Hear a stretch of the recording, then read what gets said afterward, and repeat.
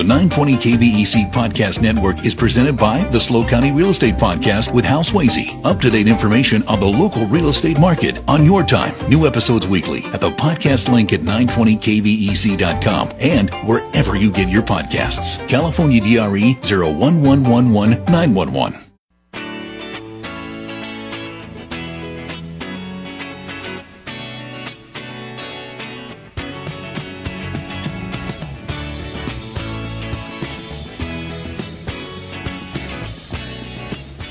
All right, 5:07 on the Central Coast on this Tuesday, December 19th, 2023.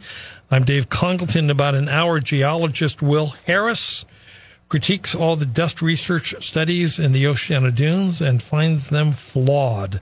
This hour, look who's here.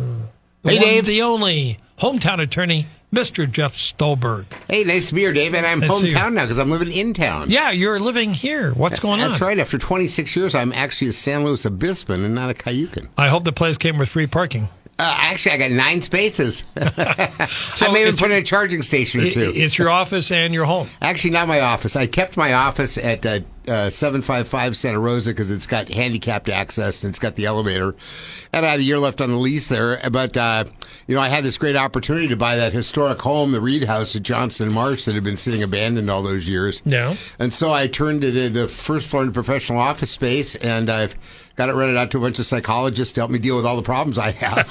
And then I moved in upstairs, and I turned it into a 2-bedroom apartment up there, and I love living downtown. What do you think? Talk about that for a minute. Well, I've commuted in, and so I, for 26 years, I've driven in from Cayucas every morning up Highway 1 and into town, and it's a beautiful drive, 22 miles, and it's different every day, but it's a drive.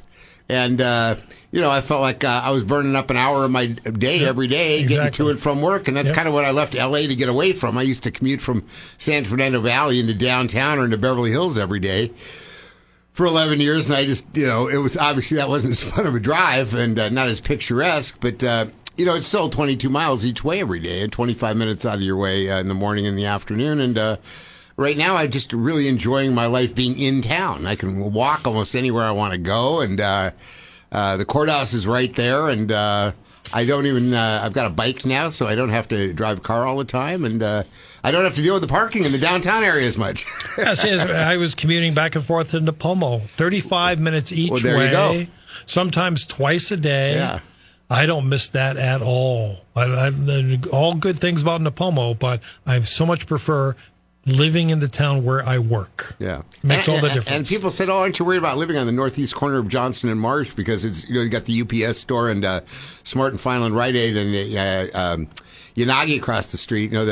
But at night, in the evening, it's quiet. And, when the kids are around during the day, it's busy when they're walking to and from school. But I'm working then. Yeah. And at night, actually, that area of town is quiet. And it's out of the central district, so you're not in the combat zone downtown where all the bars are and everything else. And so I'm really enjoying living in town. If it gets too noisy, just come to my end of town, and it's nice and quiet down there. Yeah, well, it's I'm up on the second floor too, so it's a little quieter. Most of the buildings in that area neighborhood are one story, but this is that old Victorian. It was built in 1930, and it was fun. I took it back to exactly how it was in 1930. Went back and had the original hand-hewn floors redone, and went through and went back. We even went with bare paints, and I had Steve McConnell from McConnell Construction work with me on it, and he's kind of a Renaissance guy. He and Shelley owned that gallery up on North Monterey years ago, the McConnell Gallery, and so he's a Renaissance guy. He's got an eye for art, and so he didn't want to modernize a 1930s house, and so as a matter of fact, I'm just getting ready to re-register it under the Mills Act with the city, which is the Historic Homes Registry. So, other question before we dive in is: here we are with the holidays. What's it like in the court system right now? Do they shut down? Are there trials taking place this week and next week? The court system never shuts down. What I would say is that during the holidays. Well, if you're a civil attorney, you really don't want to have a civil jury trial during the holidays because if jurors don't if the trial runs over or you start running in the holidays or deliberations go longer, jurors make the wrong decisions. They make them expediently rather than thoughtfully if they're running up on their vacation. I even had a case about, maybe 15 years ago with Judge LaBarbera. We ran over into the Christmas holiday and we actually ended up with too few jurors and had to retry the case. We ended up with less than 12, and after the alternates, and we ended up with a mistrial because we had a couple left because they had to, and then a couple got sick, and boom, we didn't have enough jurors to reach a verdict. So I'll never do that again. You can't comment on this, but this is my new strategy. When I get a jury summons, this has happened twice in a row now. I write back, I can't make it this date, but put me down for December 20th. And both times I haven't gotten called. Well, also one thing to remember is when you get called up for jury service, if you just answer the call and you call in the night before, unless there's a jury trial starting that next day or you get impaneled that week, you're done for a year. Yeah. And the vast majority of cases settle, the vast majority of civil cases settle before trial. And if a civil case goes to trial, it's usually because it's pretty interesting. I mean, it's because there's a real disagreement about something fundamental, and I think it's something that most people, if they were going to have to sit on jury duty, would find not a waste of their time. And, of course, it's important that we have citizens show up for criminal jury trials because I know. Otherwise justice doesn't happen. Let's face it, if judges decided all the cases, we would be in a different country. And if a civil case has gone to trial, does that necessarily mean, Jeff, that mediation has failed? Well, mediation is a formalized process of dispute resolution. Parties are urged to discuss settlement at every avenue. I mean, before I file a civil lawsuit in any kind of injury case or a medical malpractice case or a product liability case or a land dispute case, I always write a letter to the other side explaining what our position is and why we believe that this is a wrong and why it should be resolved, and either say, this is what we think the damages are, can we talk about it? Or this is what we think it is, do you want to mediate it before we file a lawsuit? And unfortunately, the insurance companies have learned the game now because the court system is so slow. I mean, I have a case right now where a woman was run off the road by somebody in a high-speed police chase. They're in prison on a felony, and they were hurt really badly, and their insurance company offered $5,000 to settle a case that's worth over $500,000 because they know they can tie it up. So that's a game. In those cases, I don't even bother to send the letters anymore. I just file the lawsuit.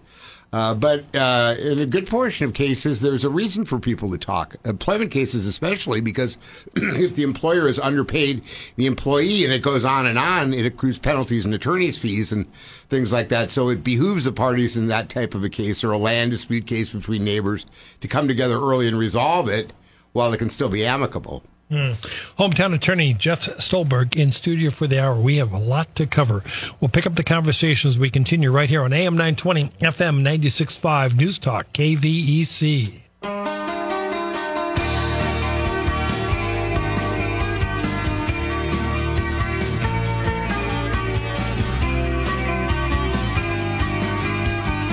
This is an hour without agenda. We're just glad to see our good friend, hometown attorney Jeff Stulberg, and find out what's going on. But obviously, Jeff, as we're back with you this time of year, holidays, people have to be extra careful, do they not? And Dave, I always ask to come on in December because I want to remind people, if you're having a good year, this isn't the time to ruin it.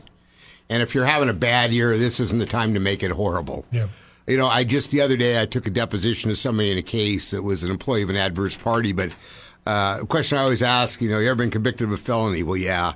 Well, this person had had a couple of DUIs, and then they had a third one where they'd hurt somebody, and they'd done a couple of years in state prison, and then they'd come out and they'd had another alcohol-related deal, and they had to go back and do a couple more years, and that person is unemployable.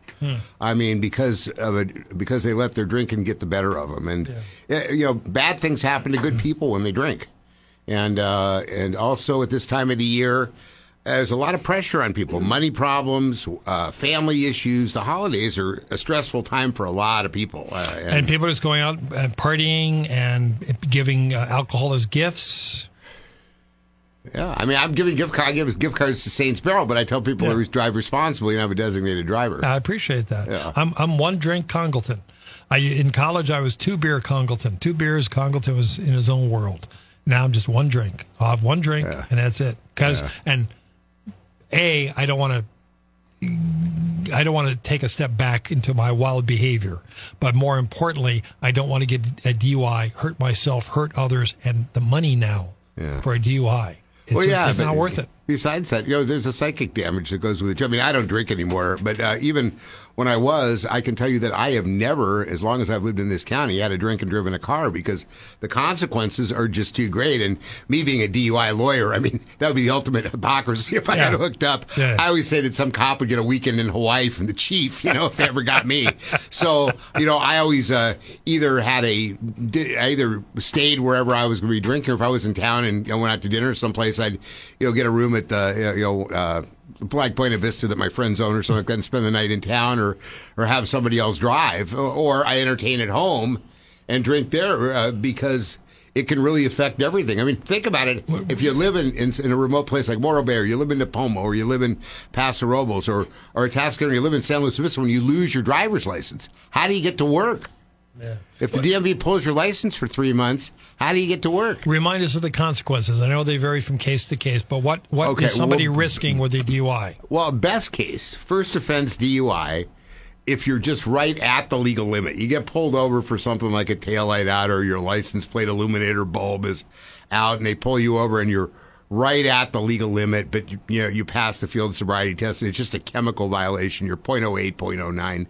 Those cases get resolved as alcohol-related reckless driving, so you don't go to jail, but you're on probation for a year. It whacks or 18 months. It whacks the dickens out of your insurance. You have to take an alcohol class, and you got to pay almost $2,000 in fines and penalty assessments.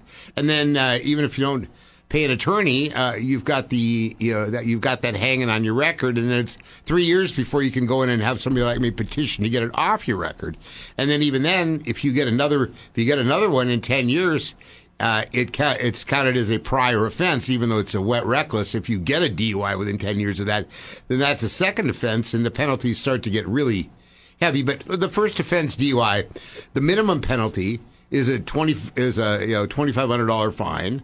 And 2 days county jail time or sheriff's alternative work program. You have to have an ignition interlock device in your vehicle for 6 months, breathalyzer in your vehicle. So you got to blow every time. And if you have more than one vehicle, you have to have a breathalyzer in each one. And then for the 3 years of your probationary period, you have to submit to chemical testing anytime you're pulled over by a police officer, whether there's probable cause or not. So you get pulled over for anything. You're not wearing a seatbelt. You're talking on a cell phone. You're going to be blowing into a machine.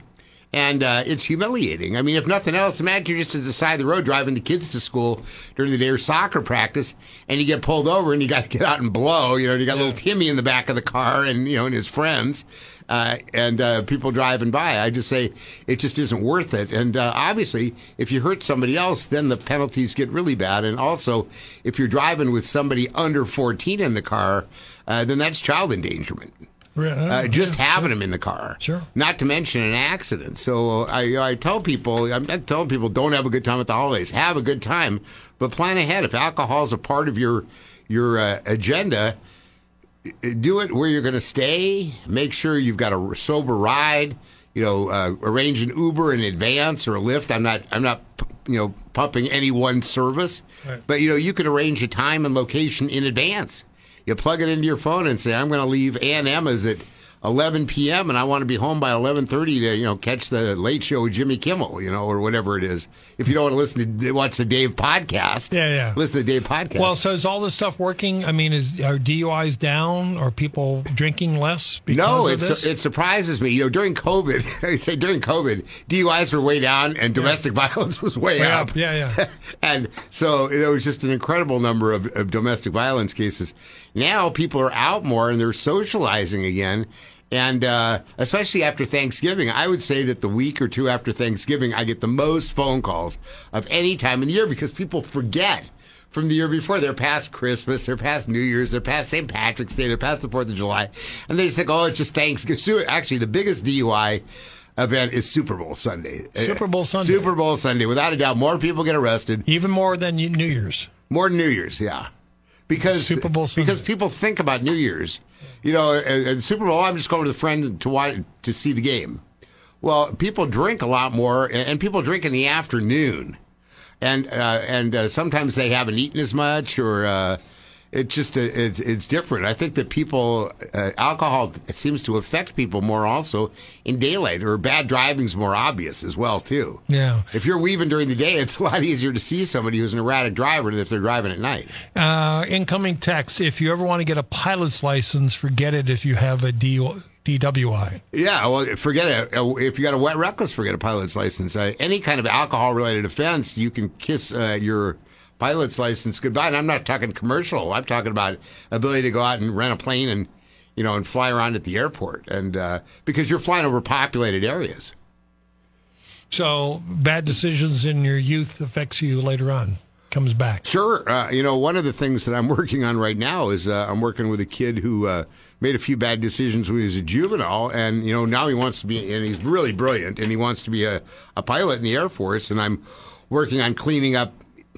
Well, the juvenile record should be sealed, but I have to go back and really get it cleaned up so that he'll ultimately be considered for it, because he would be a good pilot. And what does that mean, to clean up a record? It means have it expunged or have things treated as if they were a nullity.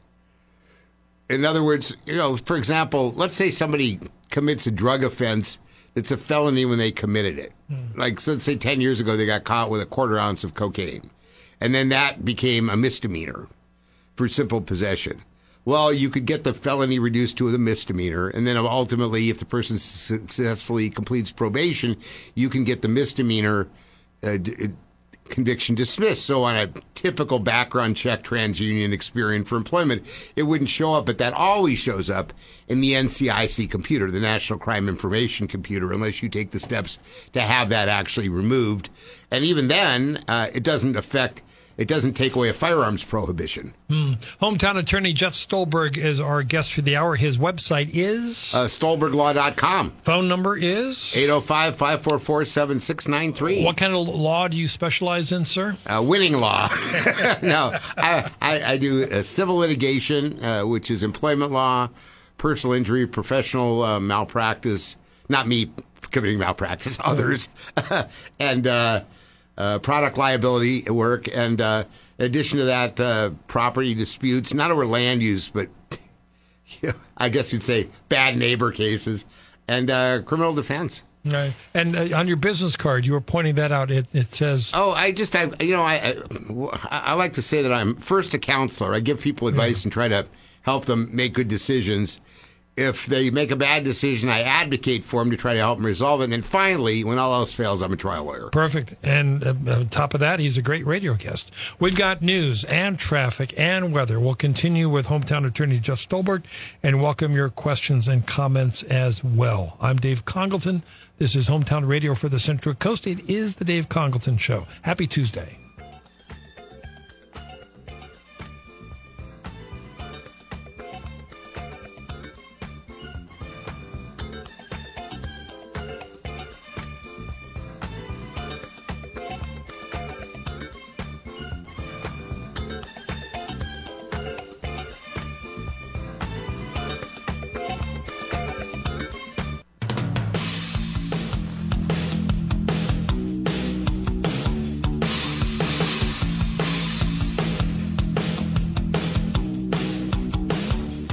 This is the Dave Congleton Show, always your hometown radio talk show.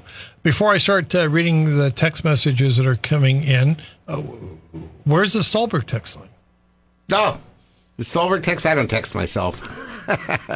But you'll be back with it. It will go back to being the Stulberg text line on January 2nd. It is. I had an experiment in working and playing with others, and, I'm just kind of an odd cat, Dave. I practiced in a big law firm for 10 years down in L.A., and I fled for my life. I was like the guy in Suits that crawled over all the bodies to get to the top, and then I got the top, and I hated it. And I came up here and I hung out my shingle in '97 on Palm Street, and it was a one-horse show, and I guess I really just decided that I like it better that way. Yeah, so the Stulberg text line will be back in January. Yeah. And, right now it's a text line with no name. Same phone number, same email, same great service, same good people. I mean, I work with really good people, and I'm mentoring lawyers from the law school. One of the things that was really fun last year is that, two younger lawyers. Well, you know Eva Oles. Yeah. Eva's got her own practice now, and Seth Williams, who graduated from our local law school last year. They were the number 1 and 2 of the class. I had a case down in Santa Maria, business case, and the clients really couldn't afford to pay my $750 an hour for a full-blown trial that went on for weeks. So I essentially sat in with them and had these two third-year law students try the case, and we wiped out the other side. I mean, they were just extraordinary. And it was so... It made my heart swell because they were so eager to do it and so diligent in how they prepared. And even Judge Regali down there, because it was a bench trial, we waived jury. And, I came in and asked a couple questions, and the judge shut me and says, hey, Mr. Stulberg, says they're doing just fine on their own. Doesn't Eva have a photographic memory? She has an eidetic memory. And incredible. My funny story about her was when during COVID, we were doing a lot of arbitrations and mediations in employment cases because there were a lot of employers that were not complying with the COVID rules, and a lot of employment contracts back then, less now, called for binding arbitration of disputes or mediation of them. And so we were in a mediation on a case, and the other side was represented one of those, big law firms that sounds like Mofo or something like that, with 1,000 lawyers. And so it was a Zoom mediation, but you could tell there was like 8 lawyers in the other room, and then we had the mediator in the middle. It was going back and forth in the room, and me and Eva. And the other lawyer cited this case for the proposition that, well, she could find any job, at that kind of wage per hour, and shouldn't be entitled to any kind of extended loss of earnings. And Eva said to me, they misquoted that case, and the mediator came back and said, well, that your case is only worth like $25,000 because of X versus Y. And she went into like the footnote in the page where it distinguished it from that case, from like a 38-page case. And the mediator was like, and while she was doing it, she pulled up the case and emailed it to the other side of the mediator. And I'm reading it while she's saying this. And sure enough, she was right. And we walked out with $200,000 more than we did at that point. And I said to myself, this woman is a gem. Yeah. But it's fun working with people like that. It's exciting to be able to work with young people that have that kind of gifts, those kind of gifts. Question on the text line. Jeff, if I'm pulled over, should we decline the field sobriety and breathalyzer test? Should we claim the 5th and not say anything? If arrested, should we submit to testing, but before arrest, submit to nothing? Okay. First of all, you have to submit. If you're driving a motor vehicle, you must consent to either a breath test or a blood test. If you take a breath test and you're uncertain about the result, you have the right to opt for a second test by blood. If you decline the test, you will automatically lose your driver's license for 1 year. And when you go to trial, a jury will be instructed that the fact that you refuse the test is a strong presumption that you refused it because you were guilty. Also, sometimes if you refuse a test, and the court will call the officers, CHP will call a judge at night and get a warrant, and they will strap you down to a table and take your blood, especially if you have some sort of testing requirement. So I don't give legal advice in general to people other than if you're approached by a police officer who asks you a question and you don't want to talk to them, ask if you're detained. If they say you're not detained, then you can assume you're free to leave. If they say you're not free to leave, then you are detained, and you shouldn't say anything and be cooperative. But beyond that, you're not required to take any field sobriety tests. But if you tell the officer that you've had any alcohol to drink within the last 12 hours, or you have any objective signs that you're under the influence of alcohol or any drug, and by the way, that could be too much cough syrup. If you got a cough and you drink too much Robitussin, you could fail a field sobriety test and be under the influence. Sure, it's under the influence of alcohol or any drug. So it can be an over-the-counter drug. More difficult to prove because that has to be proved by blood test and physical evidence. But every case is different. But I always tell people, do not turn a misdemeanor into a felony. The case that I have where my client was run off the road, where Farmers is offering $5,000 on a case where they should be offering their $500,000 policy, that was a kid who had a juvenile problem, and then the police went after him, and he ended up in a high-speed chase injuring a bunch of people. If he just pulled over, it would have been a misdemeanor. probably probation violation. But instead, he turned it into a felony eluding an officer, hurt a bunch of people, and he's in state prison now. Hometown attorney Jeff Stulberg is here. We welcome your phone calls, 805-543-8830 or 800-549-5832, or feel free to text in a question if you want. Let's talk a bit about commonality. How many DUI cases do you think you've handled in your career? Ballpark it. Oh, well, at least for the time I've been here, at least 6 to 8 a month. So let's say 50 a year for 20 years, close to 1,000 in San Luis Obispo involving alcohol or drugs or both. Right. So what about commonality? Well, first of all, the commonality is if you go down to the court any morning and you look at the people that are in custody in the orange suits there, I would say 75% of those cases, or those people, because they're not cases, they're people, what brought them there, alcohol or drugs or both are involved in some way. Either it's alcohol or drugs, selling it, getting in a fight over it, hurting somebody over it, dealing it, doing something crazy because they took too much of it or because they took too little of it. And what's changed over time, when I first moved here, is that most of the cases were methamphetamine. And methamphetamine is broadly used, but it's not. I just say that I don't see it as much of in the court as the real major crimes. The major crimes now involve opioid drugs and the sale of those, and there's a lot of violence and money that goes along with that because there's just a lot of profit made in that. And the fentanyl thing is really frightening because the difference between getting really high on fentanyl and being dead on fentanyl is like the difference between 1 grain of sand and 2 grains of sand. So if you have, let's say, some cocaine that's cut with a little bit of fentanyl to make bad cocaine more desirable because it makes them feel better, if the mix isn't quite right, one person can do a little bit and feel euphoric, and the person right next to him can drop dead. And there's no predicting which is which ever. Question on the text line. Let's see if we can sort this out. Can you tell us when a lawyer makes advice to a client versus making recommendations to a client? If a lawyer makes recommendations to a client, is that illegal or discretionary as advice? If it's illegal, is that something that the state bar should be aware of or not? You know what? That question makes no sense, so I'm not going to answer it. I'd say unintelligible move to strike. No offense to the person. People come to attorneys with issues. Sometimes, I don't understand the question either. Yeah. Sometimes when somebody says, I have this problem, what should I do? I never tell people how to run their life. I say, this is a situation you have. These are your options under the law.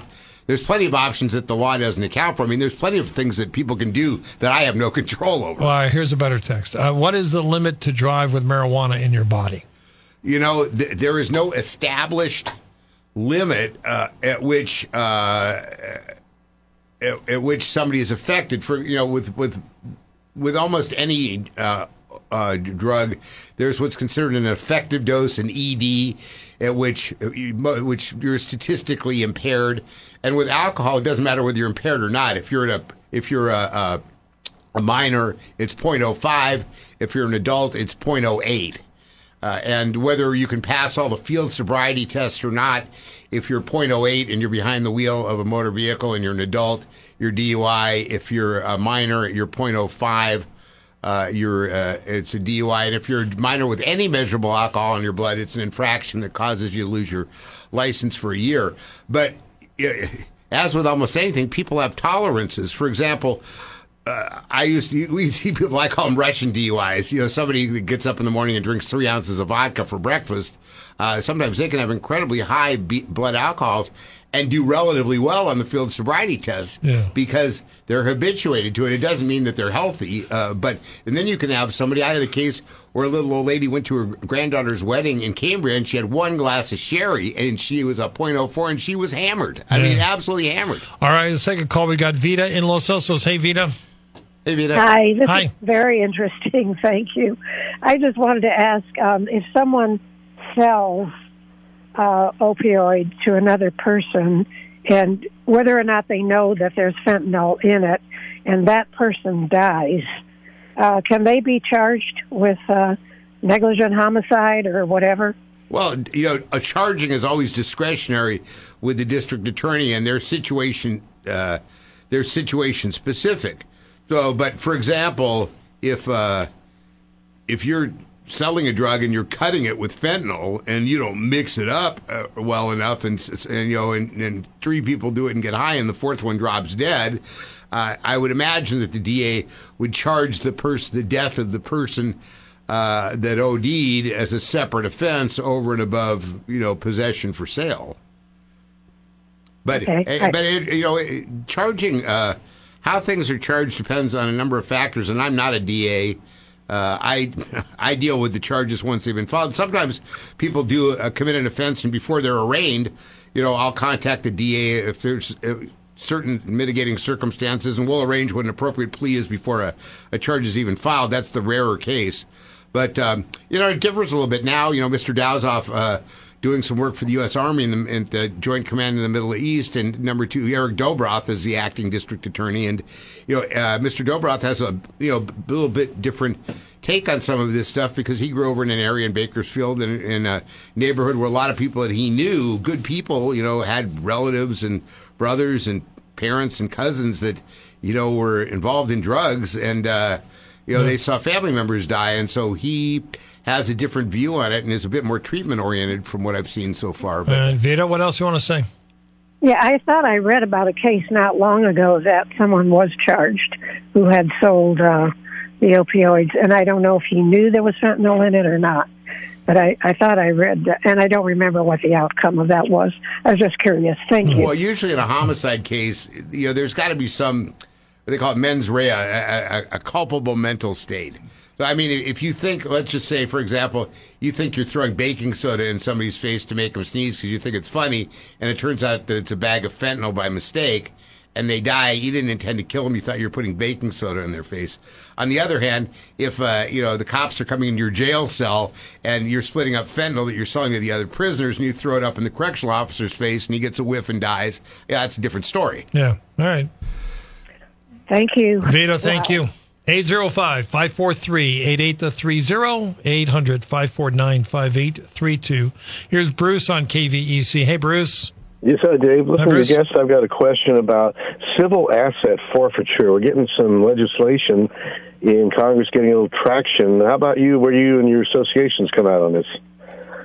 I can't answer that question. I'm not a member of any associations that take positions on it.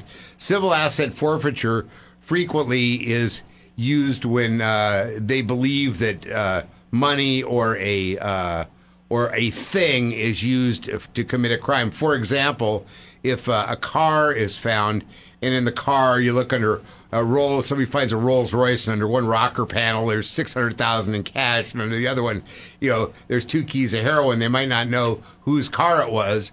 Or they might not be able to charge the owner of the car, but they might say, well, that vehicle was used in connection with the transportation of something across a border, and then that car would be subject to asset forfeiture, and then the owner of the vehicle would have to come forward and say, that was my vehicle, and I didn't know that was there.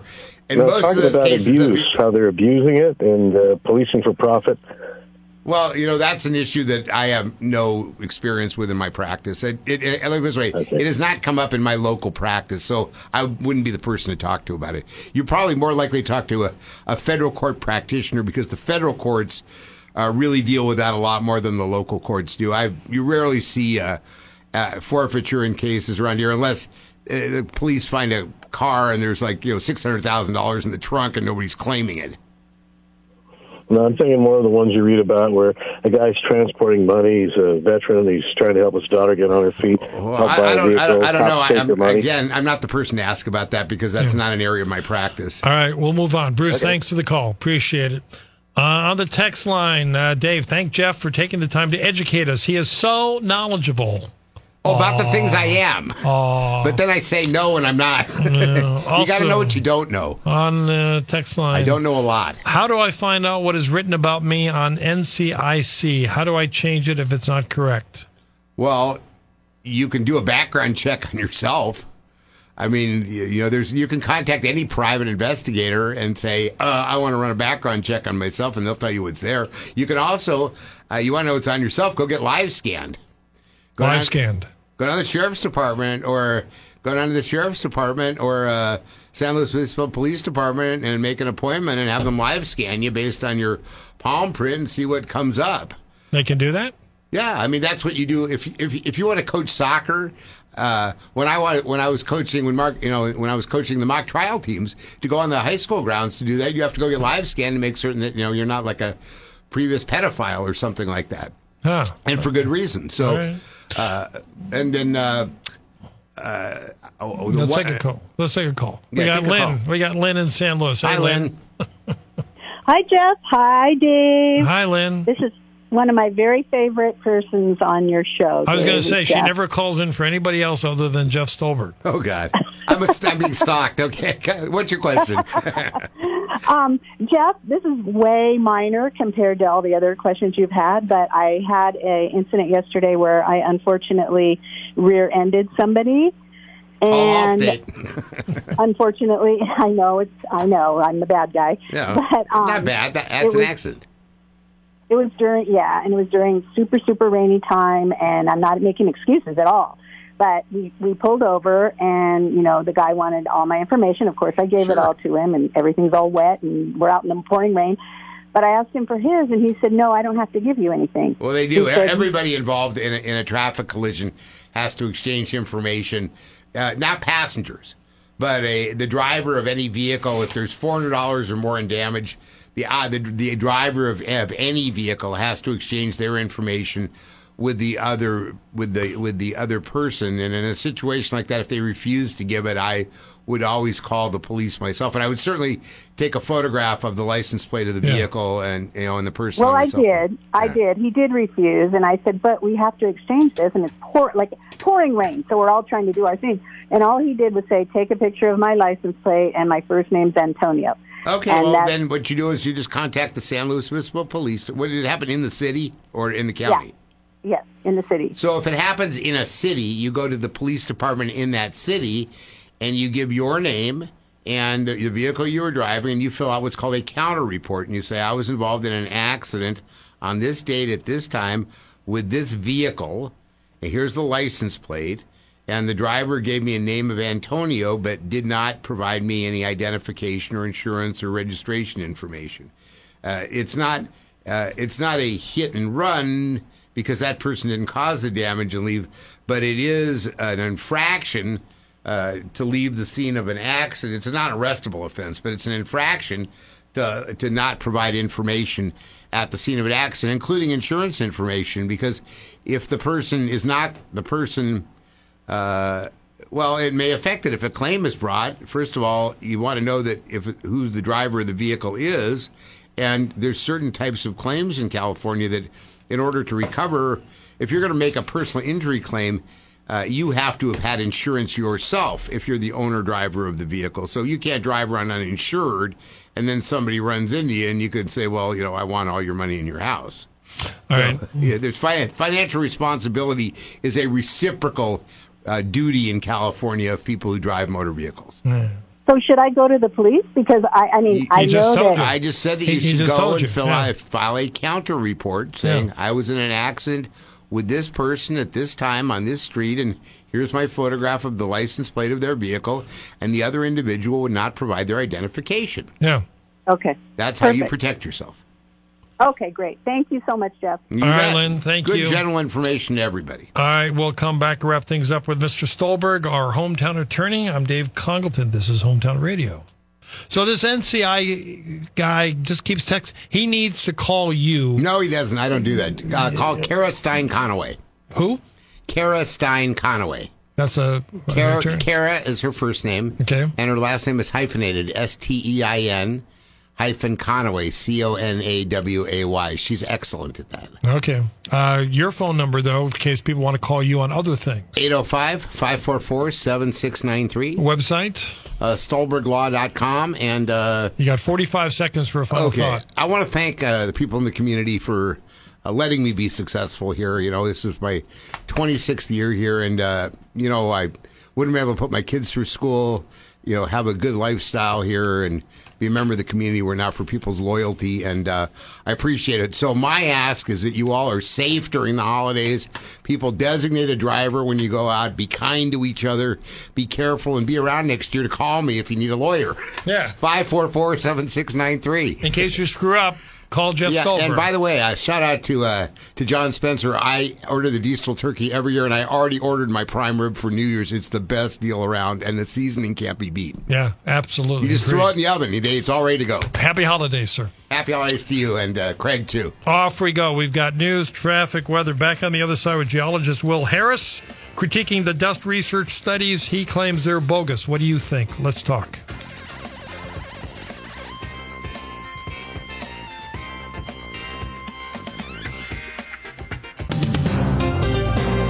News Talk 9. The 920 KVEC Podcast Network is presented by the SLO County Real Estate Podcast with Hal Swayze. Up-to-date information on the local real estate market on your time. New episodes weekly at the podcast link at 920kvec.com and wherever you get your podcasts. California DRE 01111 911.